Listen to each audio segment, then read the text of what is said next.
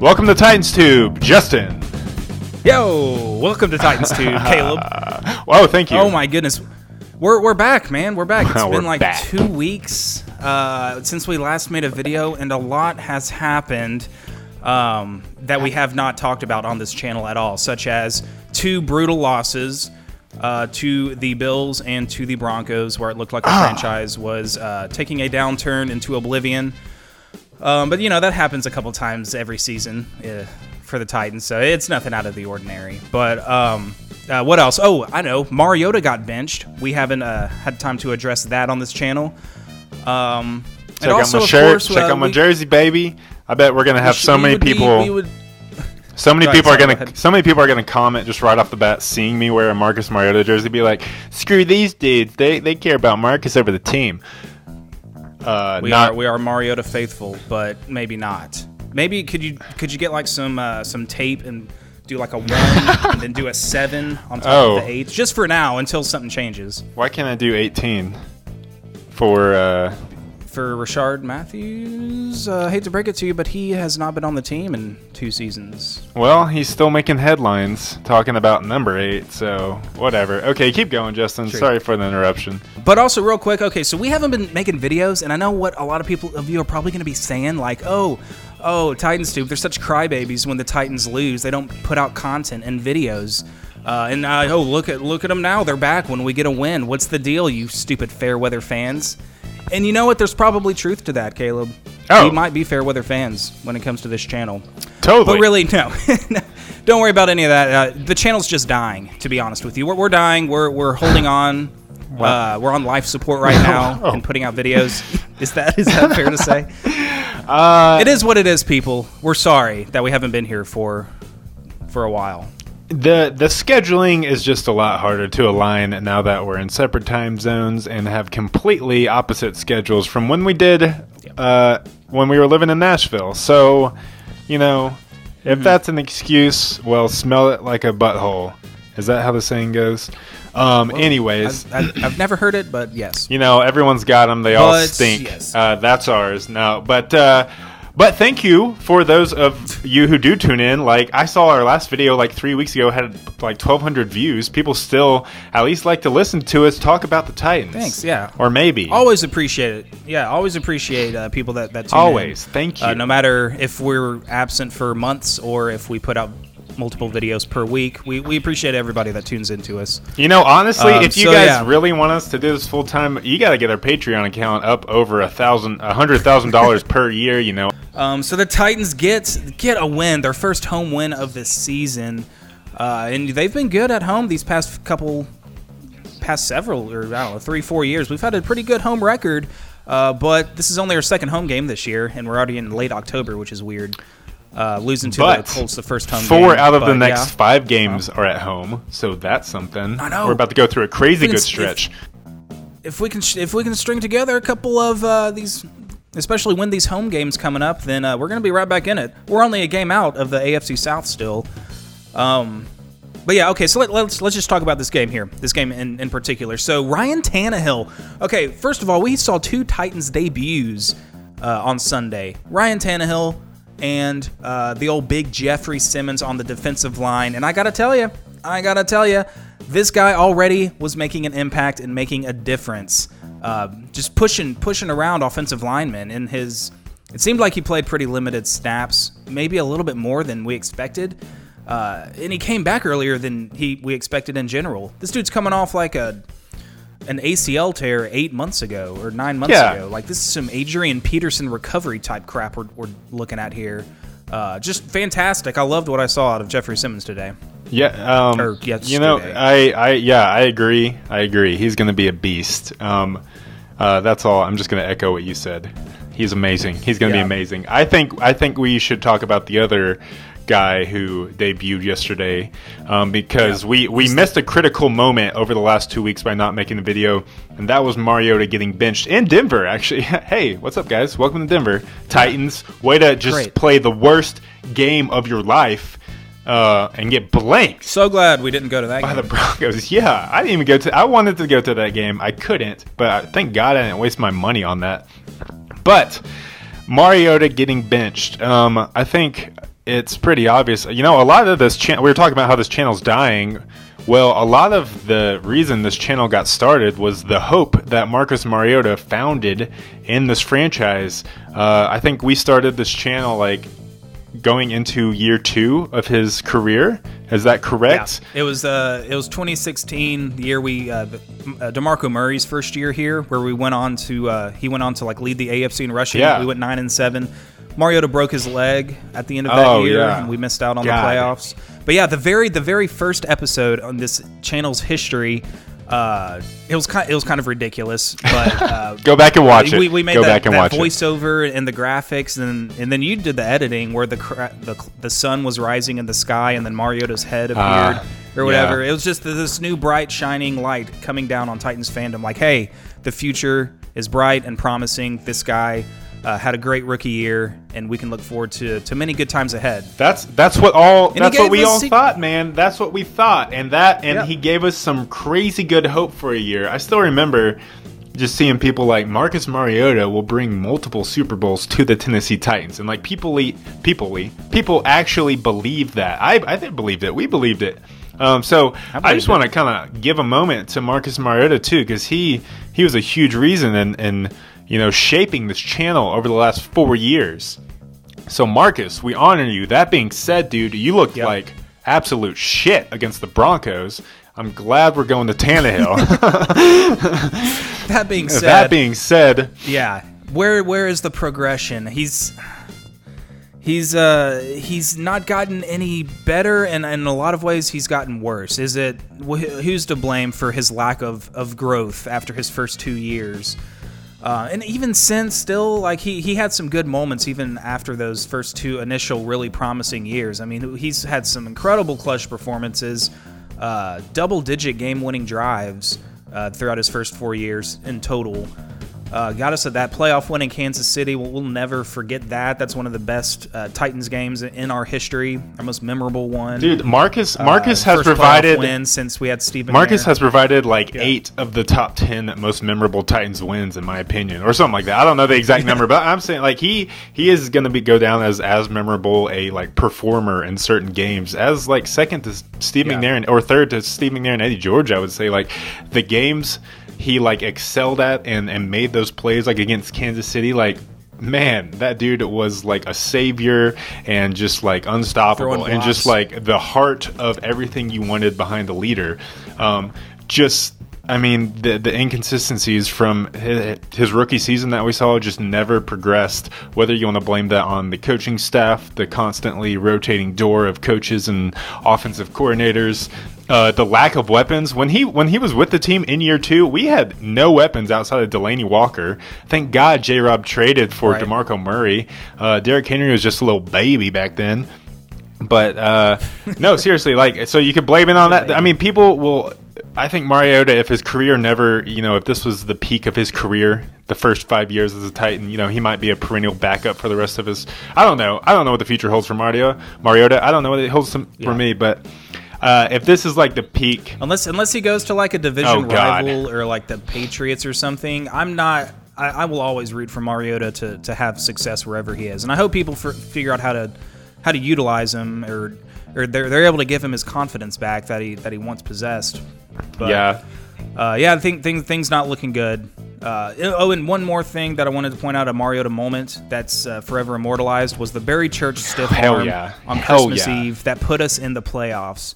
That couple game stretch there with that moment, and then the Kansas City playoff game. I mean, that's as good as it's gotten for the Titans in over a decade. Dude, that play. The play. So shout out to Marcus and what he brought. Yeah, totally. Here. That play, his 87-yard run as a rookie, that was sick. I was freaking out. Oh man, I think the Titans made the right choice. I think we kind of learned over the 5 years who Marcus is as a quarterback, his strengths and his weaknesses, and I think we just got to year 5 where honestly he wasn't bringing any life to the team, and I think the switch was the correct move. That's all I'm going to say. Yeah, and it certainly looks like it. The coaches look good making the change for the first week. But again, we can start talking about Ryan Tannehill here. And I'm seeing the warning signs from people on social media and even like on the radio, people saying like, hey, and even Dolphins fans like, hey, this is what Ryan Tannehill can give you, but just wait, it's going to come where he's going to look like crap. He's going to put in a crap game, throw 3 picks, maybe 100 yards passing, because that's what he did in Miami. So let's calm the optimism here. We're going to rally behind Tannehill. And he really gave us a lot to cheer about on Sunday. But we're already used to those games, from Mariota. He would give us those from time to time. What he didn't give us is what Tannehill gave us against the Chargers. That's the ceiling. The ceiling's a little bit higher, so it seems, as of right now. Yeah. Because, so to compare from what I'm seeing, what I saw from Tannehill yesterday and from what I saw from Mariota from this year and a lot last year too, it seems like to me that they're a very similar type of quarterback. They're very comparable in their level of skill to play the quarterback position. But the difference right now is that I'm seeing Tannehill playing with confidence, and he's willing to take risks. He's willing to throw passes into tight windows. He's getting rid of the ball. He's not. He took a couple sacks against the Chargers where he did linger in the pocket a little bit too long. He got rocked a few times. When he fumbled the ball, gosh. I am super happy we recovered it because that could have been disastrous. But he got rocked twice before he even hit the ground. Yeah. They completely crunched him. It was epic. I feel it was epic. We got lucky he didn't get hurt on that play because he's had injury problems himself. TBH, I bet. I'm glad to see. I bet Mariota starts another game for us this season. Just gonna go ahead and throw that out there. Seriously, if he takes more hits like that, we're gonna see Mariota again for sure. But yeah, he's taking these he's making these throws that Mariota just didn't seem willing or hesitant to make this year. And before when Mariota was playing with confidence, we saw him do that. He was able to throw the ball into tight windows, making the receivers or letting them have an opportunity to make contested catches. Because, dude, that's how we're going to probably have to move the ball from what I see in this passing game. With these 2 big receivers, physical receivers in A.J. Brown and Corey Davis, that's what they're best at. They're good route runners. They can make contested catches, and they're just physical. And so Tannehill was throwing the ball to him even though they were covered. Like, go back and watch the highlights. I mean, A.J. Brown and Corey Davis, both of them, all of their catches seemed like there was a guy right on them, and they came down with the ball. And that's their strength, and I think that's just what we're going to have to get used to in this passing offense, and that's how we're going to have to make things happen. Because we don't have a burner. If there's one thing we don't have on this offense, we don't have at the receiver position. It's someone that can just break the game open with speed. True. For us to take some deep shots. As good as Corey Davis and A.J. Brown are, like as far as like breakaway speed goes, they're not that much further ahead than like Derrick Henry. And even like Jonnu Smith. Jonnu Smith can fly, dude. Hustle for a tight end. He can fly. So they're not even that much faster than our tight end and running back, from what I see. But they're solid. I'm super excited to see this passing game hopefully evolve as chemistry develops between Tannehill. Because man, the ball was spread around too. Everybody was making plays. Everyone. Davis and Brown, Humphreys made some crucial first down conversions. Like I said, Jonnu Smith, he had a big breakaway catch and run. Ferkser, the third tight end or whatever, had a big catch too. It was just a lot of different receivers getting involved in the passing game, which is something we haven't seen yet. Yeah, that was definitely the benefit of having Tannehill in here. One, the offense looked like it just had life. That was the one thing that was scaring me over the last few weeks with Mariota, even though you can make the excuse that the O-line was playing like crap. It's just that Mariota's, I don't know, maybe his confidence was just gone, but he wasn't bringing any life to that offense. Tannehill did that from the start. I'm like, dude, this guy is ready to play. He is taking advantage of this opportunity, or at least he wants to take advantage. And I think everyone responded to that energy. And dude, yeah, he looked decisive in the pocket. He looked decisive on his throws. His accuracy was, I haven't seen Mariota throw like that in a few seasons, how accurate he was throwing those balls in the tight windows. And our receivers were stepping up and making the plays. He just lifted the entire offense with him. And I know the Chargers defense was heavily depleted. So everyone's going to be like, well, the Chargers defense sucks. Well, still, like, it doesn't matter what defense we play against. We could look crappy against the bad defense and look really good against the good. That's just the Titans. I mean, the Broncos defense is not what it once was like a couple years ago. They've definitely regressed. They've lost some key pieces. I mean, they gave up 30 points to the Chiefs after Mahomes went out. Come on. So, I mean, they're not like an elite defense by any means, and they shut us out. That was one of the worst games in Titans history. By far. For sure, on the offensive side. Yeah, and Tannehill's ability to throw on the run really surprised me. He had that one throw where he rolled out to his left. Yeah. To Corey Davis on the left sideline, and he had to contort his body because he's right-handed, so it's like an awkward-looking throw. And even the color commentator, I think it was Dan Fouts, he was like, that's a throw you see Patrick Mahomes make. And obviously not saying Ryan Tannehill is Patrick Mahomes, because I highly doubt he could make those throws on a consistent basis like Mahomes does, but watching him do that was incredibly impressive. And yeah, like, okay, so do you think the protection, the pass protection was better? Tannehill got sacked twice.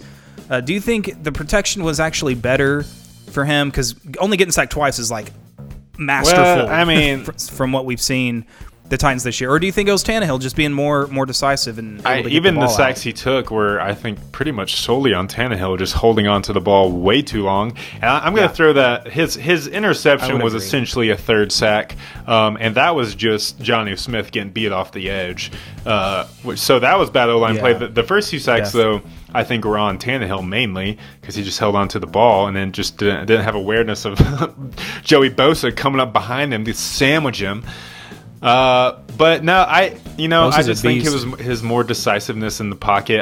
One thing we've harped on for Mariota for years is like he just doesn't feel like he has really good pocket presence. Just like he always steps into like the wrong gap, or steps in, right into a defender. I just think the decisive Tannehill, really just kind of lifted the O-line play. And then also the Chargers D-line sucks. So, right. Yeah, they had a lot of mainly injuries. on the D-line. So, I mean, our offensive line, Nate Davis and Jack Conklin went out with injuries. So, I don't know. Our offensive line may have more troubles ahead once we face more upper echelon front sevens.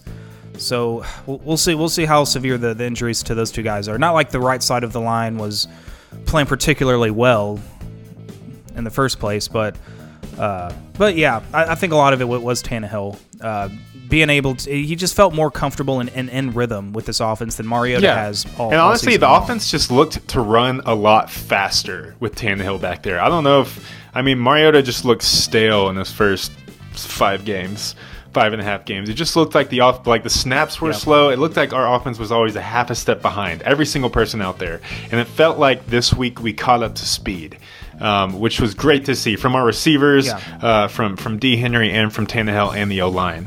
Dion Lewis still isn't doing anything, but that's whatever. I don't know if it's him or if we don't know what to do with him, or we just completely fail to execute plays that are called to him, because nothing good ever happens when Dion Lewis touches the ball this year. And I feel like we need to either fix that or bring in a running back either mid-season or by next year at least to help complement Derrick Henry. He's a great bell cow back, but we could really use a good third down back, which is why I've heard we're in talks to trade for Kenyon Drake, which I guess could help out that spot. And I think they were teammates, right? At Alabama. I don't know. Yeah. But Yeah. But speaking of Henry, I thought he had a great game. He had a long run of 12, but he ran for 90 yards, and it felt like he was getting 3, 4, 5 yards every single play, which is great. Anytime you can get positive plays, that opens up play action, and we utilized play action a lot. He was very effective, especially in the second half, getting to the end zone. Our final touchdown of the game that put us up 23-13. That was a great drive, and I thought Henry has really found himself. It was in the final 8 games, I think, of last year, but I think he's really figured out where he can really excel. He's running harder. He runs with purpose. He came out slow in his first year and a half or so of the NFL, but I think he's really adjusted to NFL defenses and NFL speeds. And I hope we extend him. Honestly, I think a lot of people were like, I don't know if we should re-sign him. We have a lot of other needs that, or people that need to be extended and that we need to pay to have around on this team, especially on defense, and we can find another running back. I like Derrick Henry, and I hope we sign him to a long-term contract. He's busting his butt off, and I think he really likes playing here.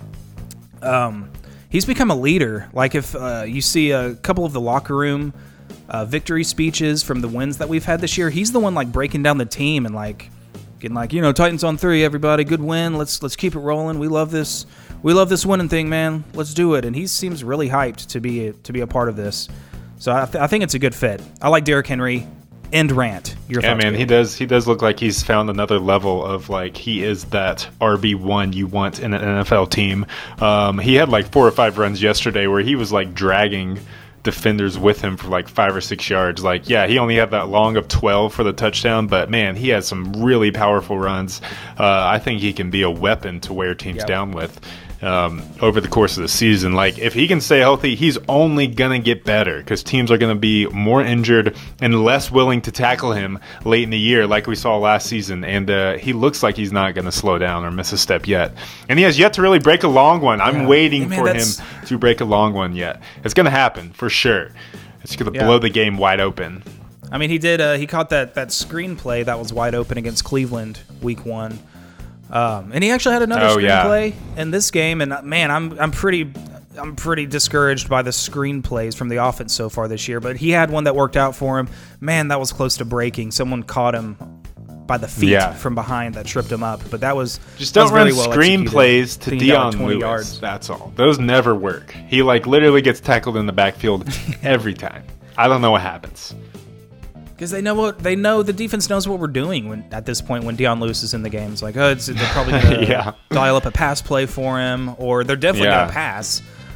He might just be in the block, but I don't know. And I was going to say that's a good point about Derrick Henry at the end of the season wearing down defenses. That's why I feel like it's so critical to be able to have another running back to come in there so he's not beat up by the time December rolls around. Because if he can still have some moderately fresh legs at that point in the season, he'll do what he did last season and just wear teams down, like the Giants when he had like 35 carries, and against the Jags when he ran for 4 touchdowns.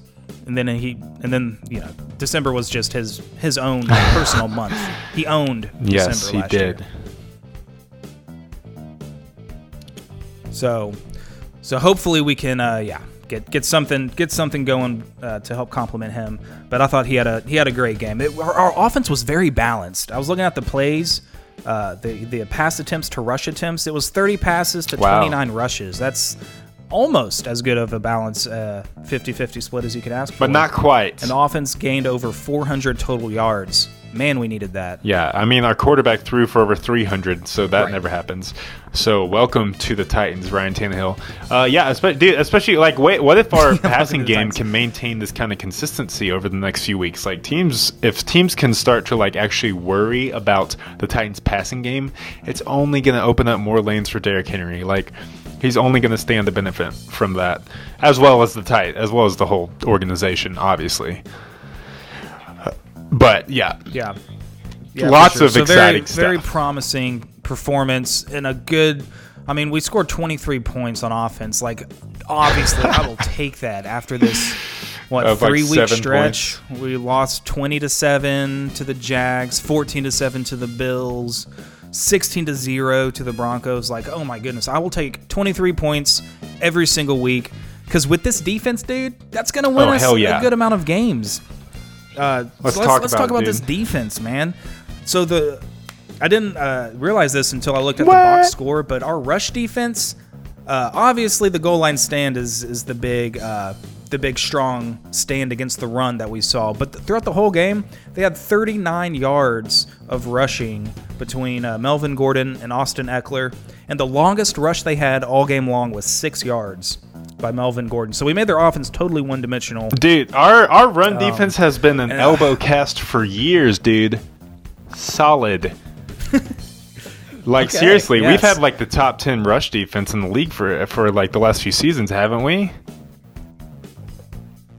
Yeah, it definitely feels like it. It feels like we always have, and that's the thing that, I mean, of course we've had horrible seasons and horrible defenses, but like running rush defense is like one of the the I don't know, focal points or one of the strong aspects of Titans football.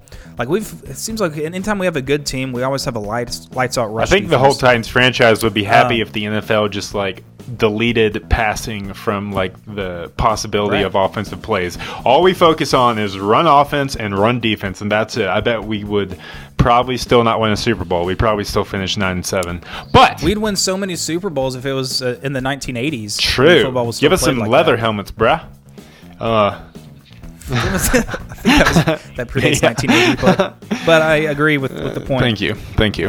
Anyone else agree? Leave it in the comments below. Like, subscribe, and back to you. Okay. Random plug. Gotta get them in there. This is why take the opportunities. Yeah, this is why our channel's dying, because we're not plugging ourselves more. We have to plug ourselves. Subscribe to Titans 2 right now, and then share it with all your friends on Twitter. Go Titans. Man. Love it. All right, we're on our way back up. So it fell on Phillip Rivers to give them all of their production, and man, has Phillip Rivers been a thorn in the Titans franchise his entire career. We always struggle against him. We've beaten him once ever before this game, and lost. Shout out Jake Locker to Justin Hunter, if you remember that. I do. That was awesome, and that was the only time we ever beat him. And he was playing well. I thought he was playing a really good game. I mean, dude, in the first half, those amazing toe tap sideline catches by their receivers were driving me crazy because our defense was killing it. Yeah. And he was just making these miraculous completions on the sidelines that it looked like in live, and watching it live, it looked like, both of those easily incomplete. But no, those receivers legit had the feet in bounds with possession. And that really was the best thing going for him in the first half. They had it was like 10-10.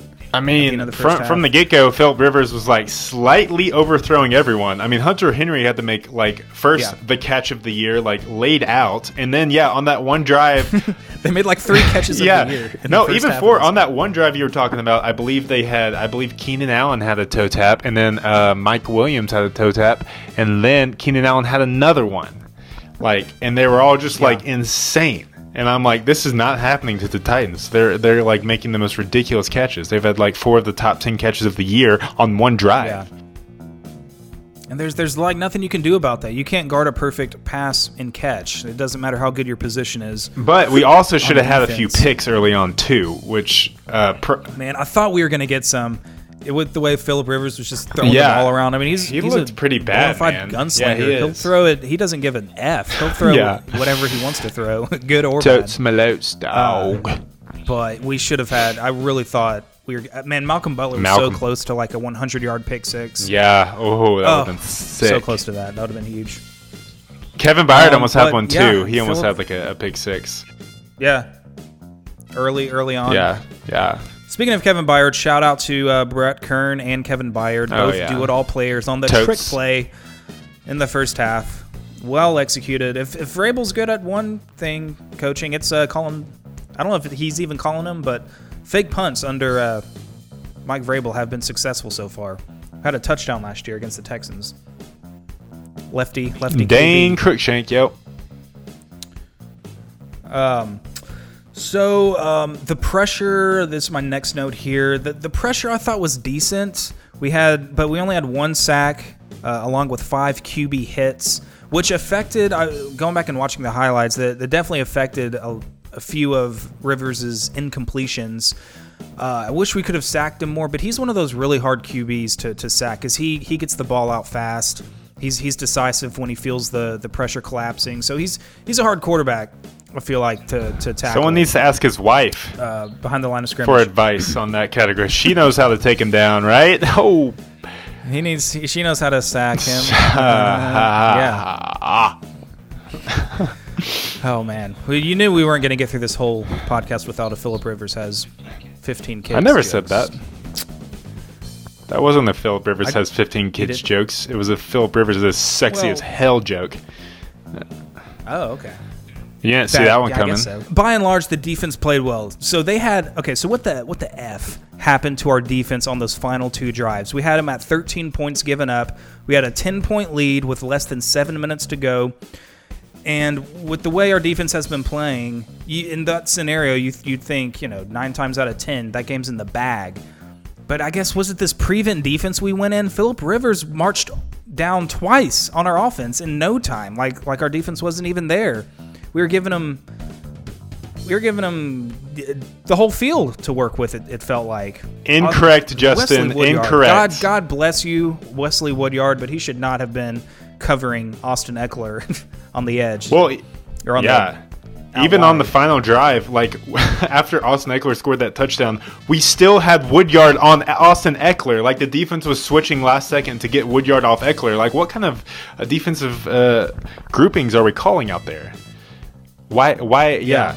Dude, we miss We Jalen do miss Brown. Jalen I think Brown. Jalen Brown could have made a difference. He would have probably he would have matchup. been in that spot for sure. But dang, like. Because we did not have an answer for Eckler in the passing game. Like we did. Sometimes we just weren't even covering him at all. We were just like, well, we have no hope to stop this guy. Let's just not even waste having a guy cover him.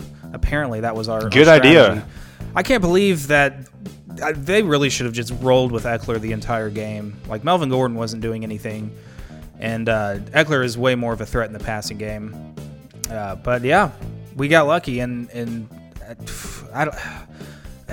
I keep going back and forth on how this game ended, and I keep going back how we should have won. First of all, on that 4th and inches call, the QB sneak, that did kind of looked like it seemed like he got there. It seemed like he got there. You couldn't really see the ball, but more than anything, we just had a horrible initial spot.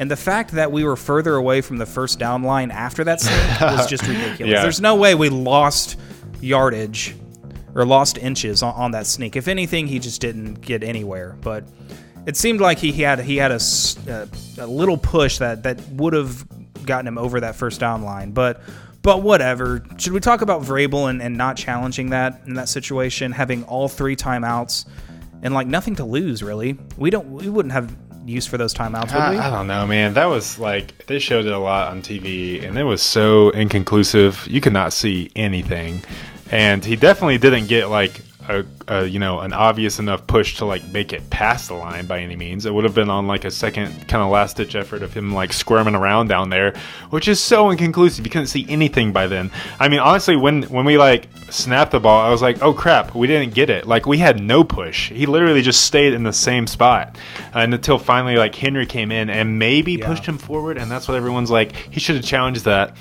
I don't know. It was too inconclusive. Honestly, in my opinion, whether he challenged it or not, I don't know. I kind of felt like a timeout might have been more beneficial down the road. I don't know how the game was going to turn out. Neither did Vrabel, but that just felt like since they called it on the field short, it was like, dude, there's no way you're going to win that because there's just you can't see anything. You can't see anything. Yeah, and it's probably, and I think Vrabel or some people have talked about this, that he was actually talking to the official, and the official was saying, look, we just saw the replay and we can't see the ball or his body or where he specifically goes down. So if we have no visual of that, there's no way we can overturn what's called on the field. And so I guess he was just like, all right, whatevs. Fine, stupid official. I think he said that too. He said stupid official. We should talk about Vrabel, though. I don't know. We should talk about Mikey Vrabe. Vrabel, because he's bringing some worry to me. Tannehill is bringing some life on the sidelines. What does he do in game? He looks dumbfounded. He looks absolutely dumbfounded 24/7, or that he's constipated. I don't know which one. Both. He does, yeah. And I was at the game, so I had to ask you about it. But I've seen him making these ridiculous, like, just expressions. He's always just dumbfounded looks over the first 6 games. But yeah, you were saying like how he just looked like befuddled and just like. And then he takes his like play sheet and like scratches his head even, and he's just like. And he's like never talking in his headset. His headset is always like just straight up. Like no one wants to talk to Vrabel on the game day. He has no strategical input whatsoever except making bad challenges or 4th down calls. I don't know. Yeah, I don't know, because, we have Dean Pease calling the defense. We have Arthur Smith as the play caller on offense. And I know a lot of coaching staffs are like this, and the head coach just kind of, like, does management and makes the big decisions on whether to go for it, or should we kick a field goal or punt the ball here, or let's take a shot down the field on this play, or try this fake punt trick play or something like that. So, I don't know. And over the course of the season, there's been at least, it feels like once per game, just head-scratching coaching decisions that have really affected the game. Like against the Bills, we were down, I think, 14-7, and he's trotting Cairo Santos out there for, what was it, like a 55-yard field goal after he was already 0 for 3. If he makes the field goal, we still need a touchdown anyway. Like, we should go for it, or maybe punt it. I don't know. And against the Falcons, when we were up by 14 points, we were on the Falcons' 10-yard line in the fourth quarter, and he elects to go for it instead of kick the field goal to go up by 17. House money, it's dude. Like, I thought House these were money. like obvious decisions. Maybe he had money. Dude, and yeah, this is what's starting to worry me about Vrabel, even though as our team seems to make, I mean, I know it's 1 week to 1 week, but that's the NFL. You know, who knows? We'll probably get shut out this week against the Bucs. But anyways, I'm saying it seems Vrabel is worrying me as the rest of our team seems to kind of be making a turn towards the positive pathway. And the reason is he's and you've heard of like players, coaches. He is essentially that, and he was a player, so it makes sense, dude. He's coaching as if you just gave like Delaney Walker the reins. No offense to Delaney. Delaney might be the best coach, but he's coaching like a player. And you heard it in him talking about his decision to put Santos back out there for that fourth field goal. He's like, I knew he was going to make it. I'm like, dude, the NFL is not built on optimism. It's built on analytics. And like, he has no kind of strategical mind when it comes to that stuff at all, which is worrisome in the long run for me as a Titans fan. I mean, that field goal was a huge moment because even on the screen, even on like the broadcast, they were saying that Santos's like career-long field goal was 53 yards, and this one was going to be 54, and he's already missed 3. I'm like, dude, if Vrabel knew that, there's no way you put him out there. He's coaching like a player, being like, oh yeah, Santos is going to go make this play. Like, the defense is going to make this next play. Like, for sure we're going to get this fourth down. Like, I like some of that to an extent in a coach, but like, you also have to weigh the analytics of the game and just like the scenarios. He feels like he has no awareness of the situational football, and that is scaring me. Yeah, like and along those same lines, like, it doesn't feel like he has a good like flow or feel of the game as it's happening. Like if Derrick Henry has like 16 carries for 20 yards in a particular game, and there's a huge 4th and 2 coming up, or 4th and 1, I bet he'd be like, let's give the ball to Derrick Henry up the middle. When if you've been watching that particular game, it's like, no, that hasn't been there all game. We got to try something else. But I feel like that's something that he would do because he has confidence in his guys to be able to pick up the first down. When it's like all analytics tell you otherwise. Do something else besides call that particular play. Analytics are becoming such a major part of football. One, because technology is like mind-blowingly awesome in 2019. And 2, because they're important to football. I know it doesn't predict 99 out of 100 times, but it's crazy accurate when you weigh the odds. I mean, I feel like I've heard that Bill Belichick really uses them in his game planning and situational coaching during games. It seems like Mike Vrabel just purely coaches on emotion and then just as a player. Like, he doesn't actually see what's happening and understand the concept of the situation. And this since it's happened enough over the first year and a half, like, I'm not thinking this is just like a one. Like, I feel like last season it happened a few times and everyone's like, he's a rookie head coach, like, blah, blah, blah. We still love him. We still love his attitude. Now it's like, nah, this is becoming a coaching flaw that he's basically, the house money he's playing with is all his players' hard work that they put into the game to get this lead. And now that he's going for it on 4th down instead of kicking a field goal to make it a 3-possession game, he's taking away all of that from his players. Like, they're going to quit on him. I feel like Delaney's already quitting on him, just being like, dude, this guy doesn't know what he's doing as a football coach. I don't know. Do you think this? Sorry, that might be too harsh. I'm just like, he's really like, I'm worried about this situation here with him as a coach, especially since I don't feel like we have.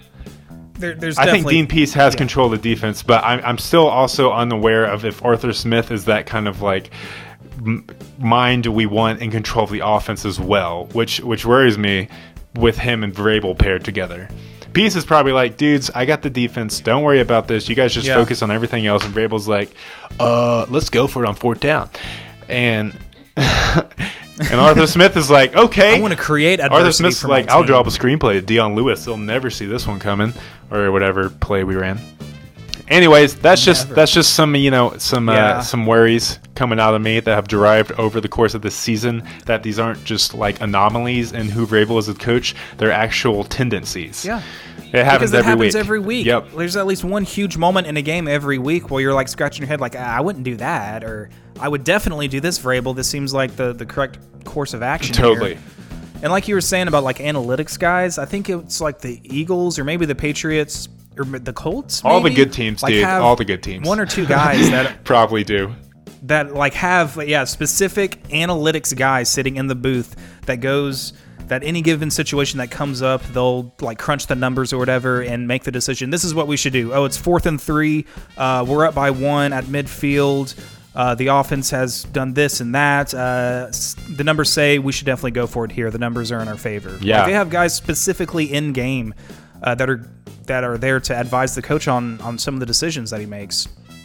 And Vrabel's just like doing whatever he feels like. He's like, I've got confidence. He hasn't made a field goal all game long, but he's got this 55. I mean, like maybe we do have some kind of analytics dude, but the Santos field goal, like he's never hit a career long for whatever 54, 55, and this is he's already missed 3 in this rainy game. Like, dude, there's like. I get that he can probably, you've seen him hit those in practice, but yeah, just playing the analytics of the game, man, we need someone like that on the Titans. Maybe we have someone like that. Maybe he's the one failing us. I don't know. I need some inside information to the team here, but it just doesn't seem like the X's and O's are lining up in Vrabel's head in game-to-game situations. I don't see him week to week. Maybe he's the best at getting the team prepared. Yeah. But so far this year, laying a dud in Denver and Buffalo and the games that we've lost, doesn't seem like our team is prepared. I don't know, man. Am I being too harsh on Vrabel? Yeah. We saw a lot of that with like Malarkey too. Like we would come off a great win, and then the next week we would look completely unprepared. That was definitely a trend last season. And it kind of in that same light, talking about how Vrabel. I know a lot of what people felt about Malarkey and us in the games that we won with him was that our players were winning in spite of the coaching. Like we were overcoming the coaching flaws to get wins. And I feel like in some cases with Vrabel, the same can be true because we've got good players on this team, and it's just like a struggle for us to put up points. Yeah, well, and we're getting in our own way with some of the philosophical things that we run and the decisions that we make. I mean, I keep going back to these 2 plays, but then the 4th down against the Falcons when he's like, we're playing with house money. No, you're not, dude. You're playing with a 2-possession game or a 3-possession game late in the 4th quarter. That is a huge difference. Like that. Yeah. And it wasn't even that late. It was like, I think there was like 10 minutes in the 4th quarter. Easily enough time for the Falcons to mount 2 touchdowns. Yeah. And I guess they could have, they probably would have gotten 3 possessions either way. But still, like a 3-possession game and a 2-possession game in the 4th quarter is a major difference when teams, you could possibly not even get that amount of possessions by the end of the game. That's all. We'll see. Yeah. We'll see how this plays out. But I don't know, man.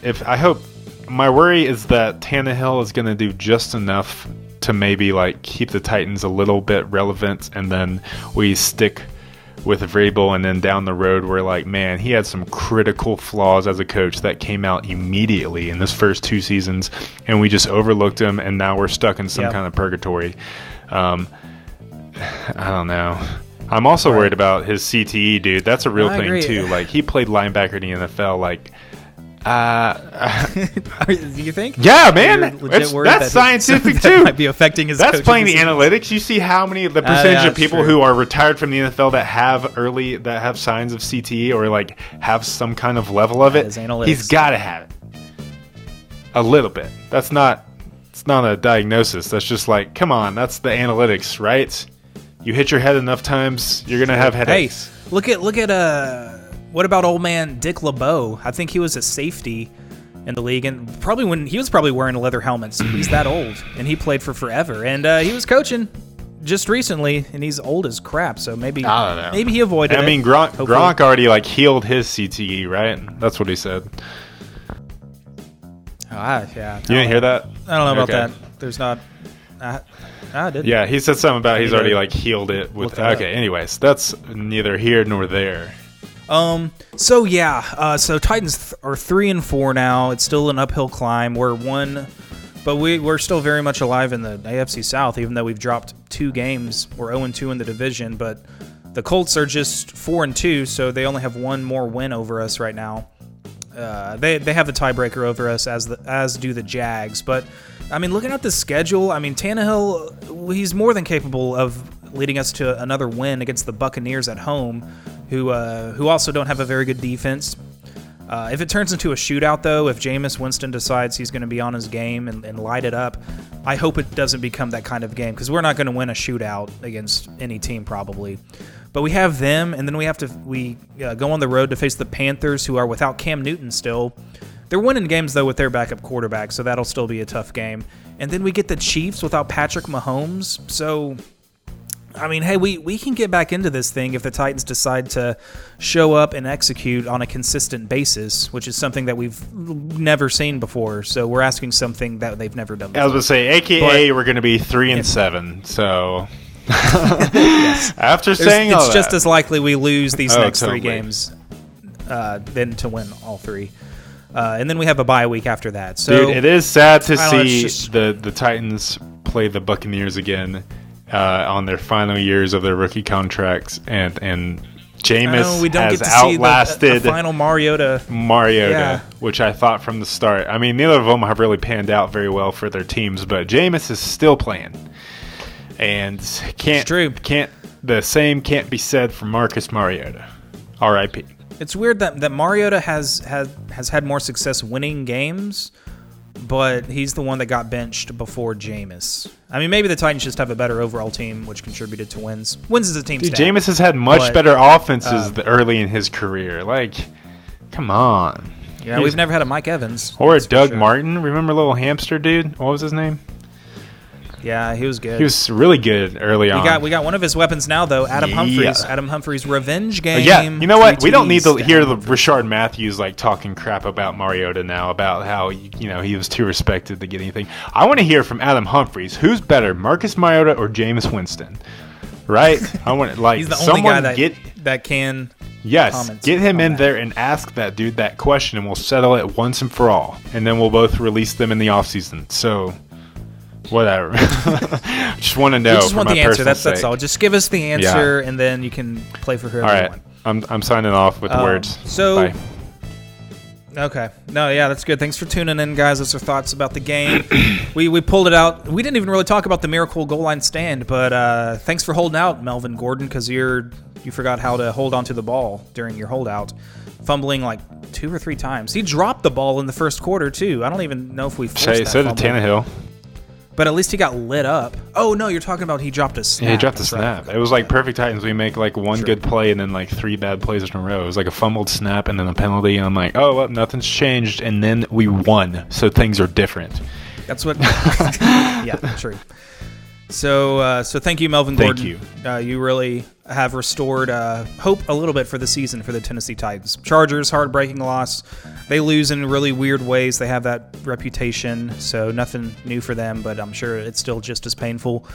Painful for who? Not their fans. Ha! Because they don't have any, right?